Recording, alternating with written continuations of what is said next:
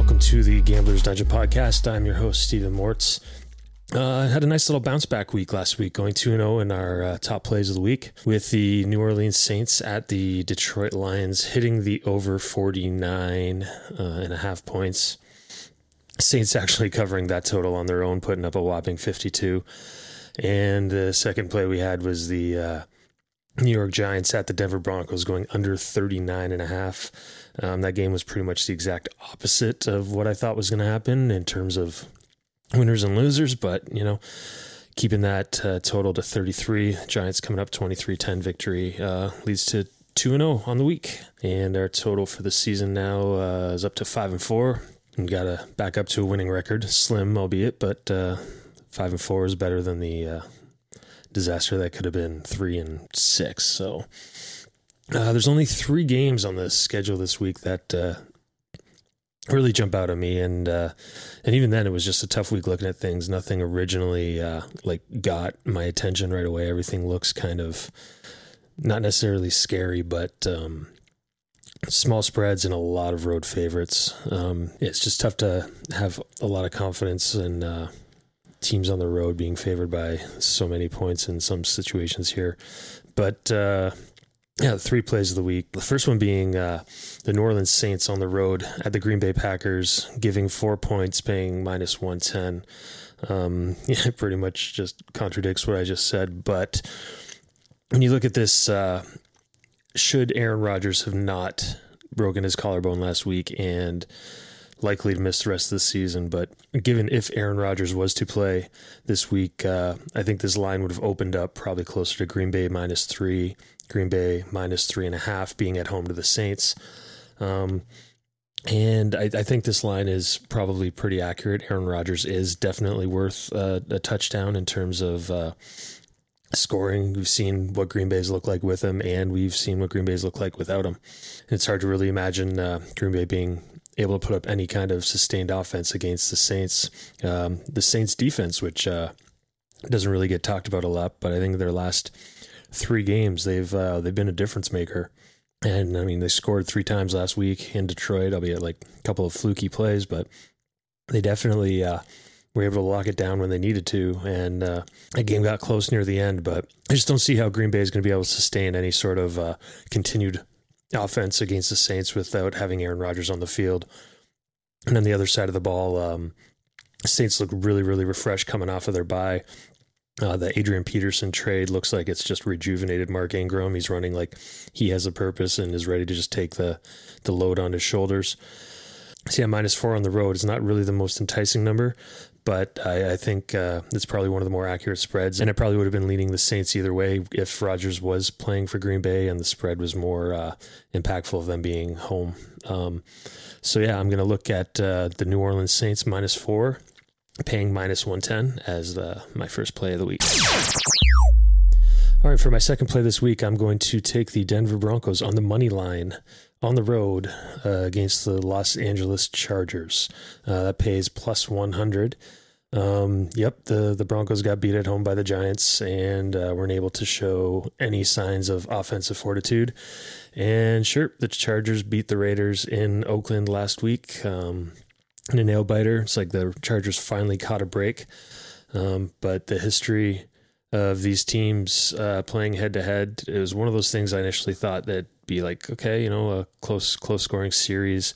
One of those, I don't know, just in my head, like San Diego, Los Angeles always gets up to play the Broncos in big division rival. But if you want to date back all the way to the 2011 season, this Chargers franchise has only won 3 games against the Broncos, and only one of them came on home turf. So yeah, I think this is just one of those historical matchups that really pans out to me. Denver, too, coming off of that egg against the Giants at home. You can't think that they're going to be putting up the same type of showing 2 weeks in a row back to back. And Los Angeles, pulling out that squeaker against Oakland on the road. They got up for that division game on the road. Now they're headed home to play another division game, back-to-back meaningful games. And that Denver defense is a lot better than that Oakland defense, and they always seem to have Rivers' number here. Looking at some of these scores, I think the closest game that they've had in the past six years is 3 points.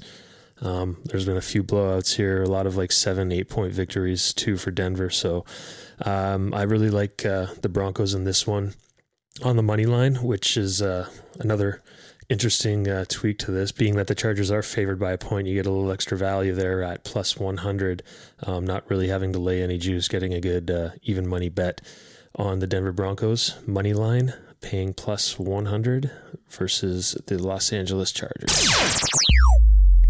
All right, and my final top play this week is the Atlanta Falcons at the New England Patriots, going over the total of 56.5 points. That's also paying minus 110. Pretty much the whole rationale between this going over such a large total is I don't trust either of these teams to defensively be able to stop the other.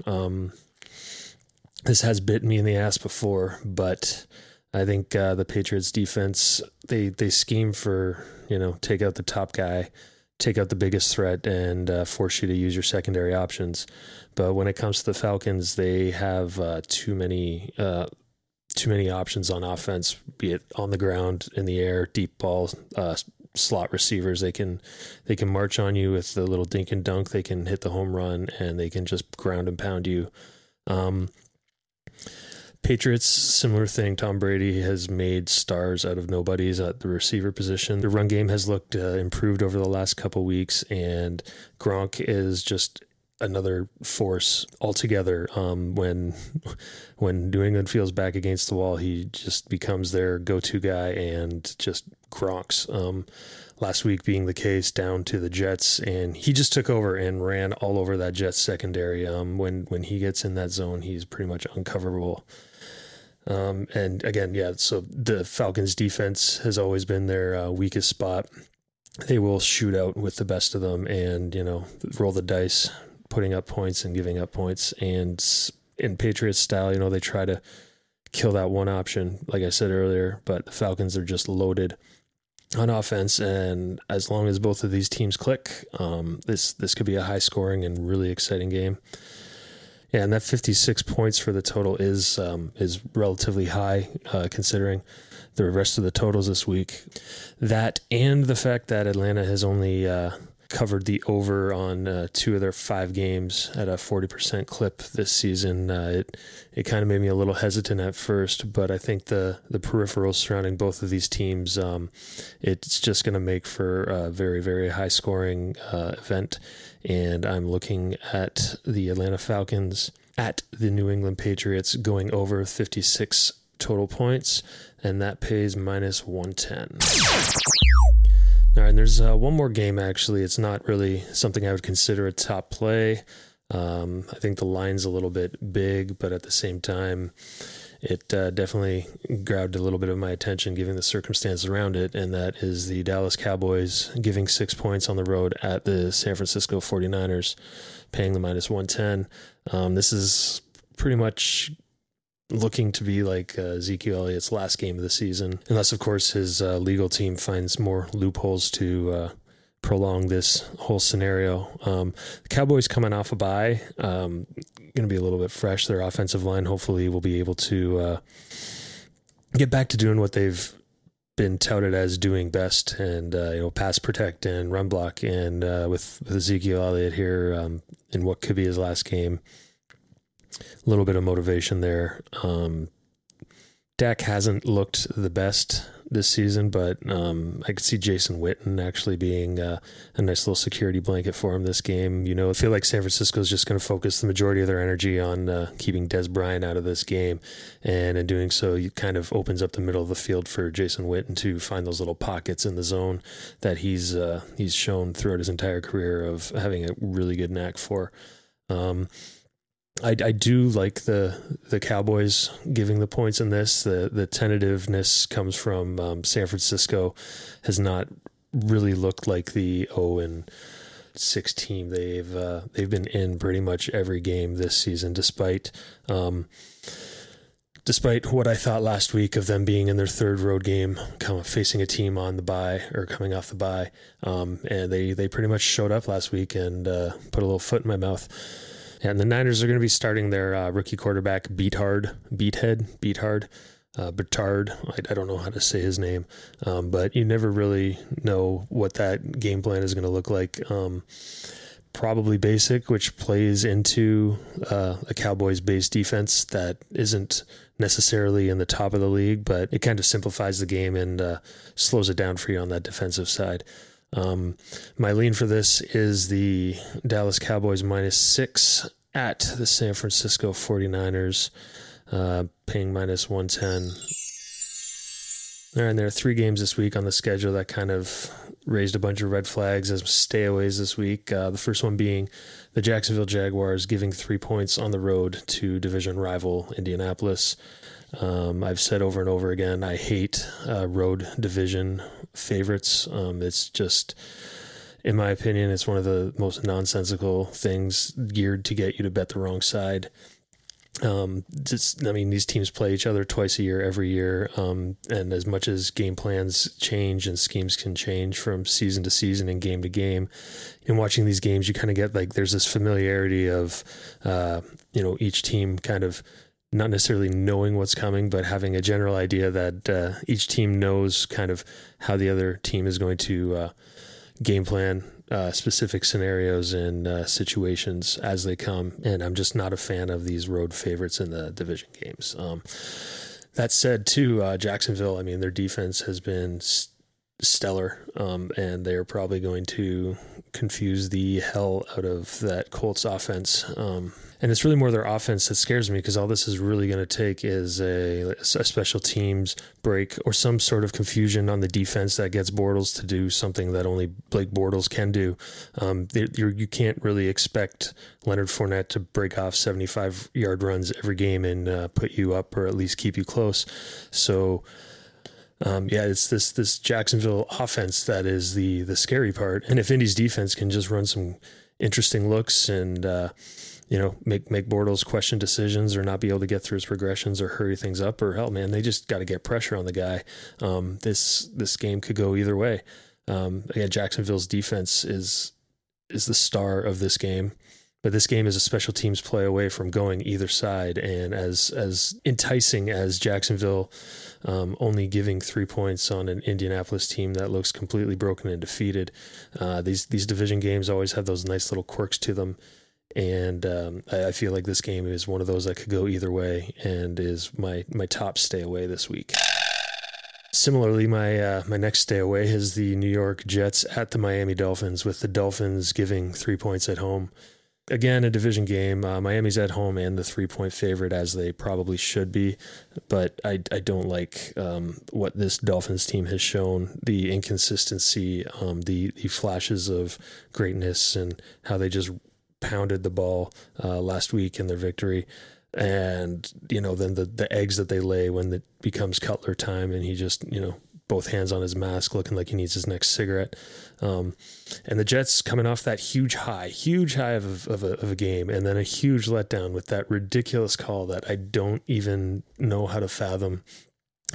First of all, even the audacity to challenge that, and knowing that specific subsection of a section of a rule that I can't even get into that right now. That was just the most bizarre overturn I think I've ever seen, aside from that that Fail Mary play with Green Bay and Seattle, with the one official calling it a touchdown. And anyways, so the Jets got up huge last week for the Patriots, as they always do. And again, coming into a second division game in a row, it's hard for teams to get up 2 weeks in a row. The game is intense and physical, and as much as they want to, and the signs of life that they showed last week, I don't think the Jets really have the personnel to do it 2 weeks in a row. I will say though that Miami's defense has looked to be pretty much one of the several nails in their coffins. They haven't really shown the ability to keep their team, their offense in the game longer. And if the Jets can game plan what they did against that Patriots defense, which is, just as bad, if not worse, in my opinion, than the Miami's defense, then, maybe they do have a shot. But we're looking at like an inconsistency on Miami's offense and their ability to move the ball versus their ability to look just absolutely confused and get shut down play after play after play. And the Jets coming off like probably their most valiant effort of the season, being up 2 scores at the half, or 2 scores before the half anyway, and then, losing on a ridiculously soul-crushing call being overturned. One that, like you just sails deflated all over for the Jets there. I don't have any faith in either of these teams covering a 3-point spread in this game. And that is why is my number 2 stay away this week. And my last stay away of the week is the Cincinnati Bengals at the Pittsburgh Steelers, with Pittsburgh giving 5 points at home. All 3 of these games have been division games that I'm staying away from. So yeah, there's that method in my madness, I guess. But yeah, going forth, my initial thought on this, I blinked a little bit. I'm like, Cincinnati getting 5 points on the road, Pittsburgh last week they found that formula for Kansas City. But they have just been up and down and up and down. And it doesn't matter if they're at home. It doesn't matter if they're on the road. They're just, you don't know what you're going to get from them on any given Sunday. Meanwhile, Cincinnati, since firing their offensive coordinator in week 3, they've looked like a, not necessarily completely different team, but they definitely look like they have some chemistry going. AJ Green has emerged. Andy Dalton has been able to find him. The running game is doing just enough to make the play action a viable option, and they're able to get what they need from their defense, and that it's they're keeping them in it. So yeah, my initial gut was Cincy getting the points here, and this is another one of those games kind of like last week where Mike Tomlin has Andy Reid's number. Mike Tomlin also has the number of the Cincinnati Bengals. My initial thought, similar to that of the Chargers and Broncos, was that this series would be close and closely contended games. But going back to 2010, like at Pittsburgh, you're looking at 23-7 loss, 35-7 loss, 30-20 loss, 27-17 loss. So, these are double-digit margins of victory that Pittsburgh is getting at home against this rivalry that in the last few years anyway has really intensified on the physicality point. So, yeah, and that's the reasons, that's pretty much the main reason right there why I've turned this from an enticing little look to a complete stay away, because my initial thoughts of getting these 5 points from such a heated rivalry and what I thought was a more balanced rivalry, Pittsburgh just seems to have the Bengals number when they're at home in this division rivalry, and that is the reason why I'm staying away. So that's pretty much going to do it for this week. 3 plays, 3 stayaways, and that one little tweener. To recap the plays of the week, we have the New Orleans Saints at the Green Bay Packers, giving 4 points, paying -110. You have the Denver Broncos at the Los Angeles Chargers on the money line, Broncos paying +100. And in the game between the Atlanta Falcons at the New England Patriots, we have the over of 56.5 total points, paying -110. I would like to give my thanks, as always, to Bet365 for giving me these lines, which are accurate as of October 19th, 2017 at 3:21 p.m. Pacific Standard Time. This podcast can be found on iTunes and SoundCloud. You can subscribe by searching for the Gamblorrs Dungeon Podcast. And that's all for this week. May the winners be yours. Until next time, humanoids.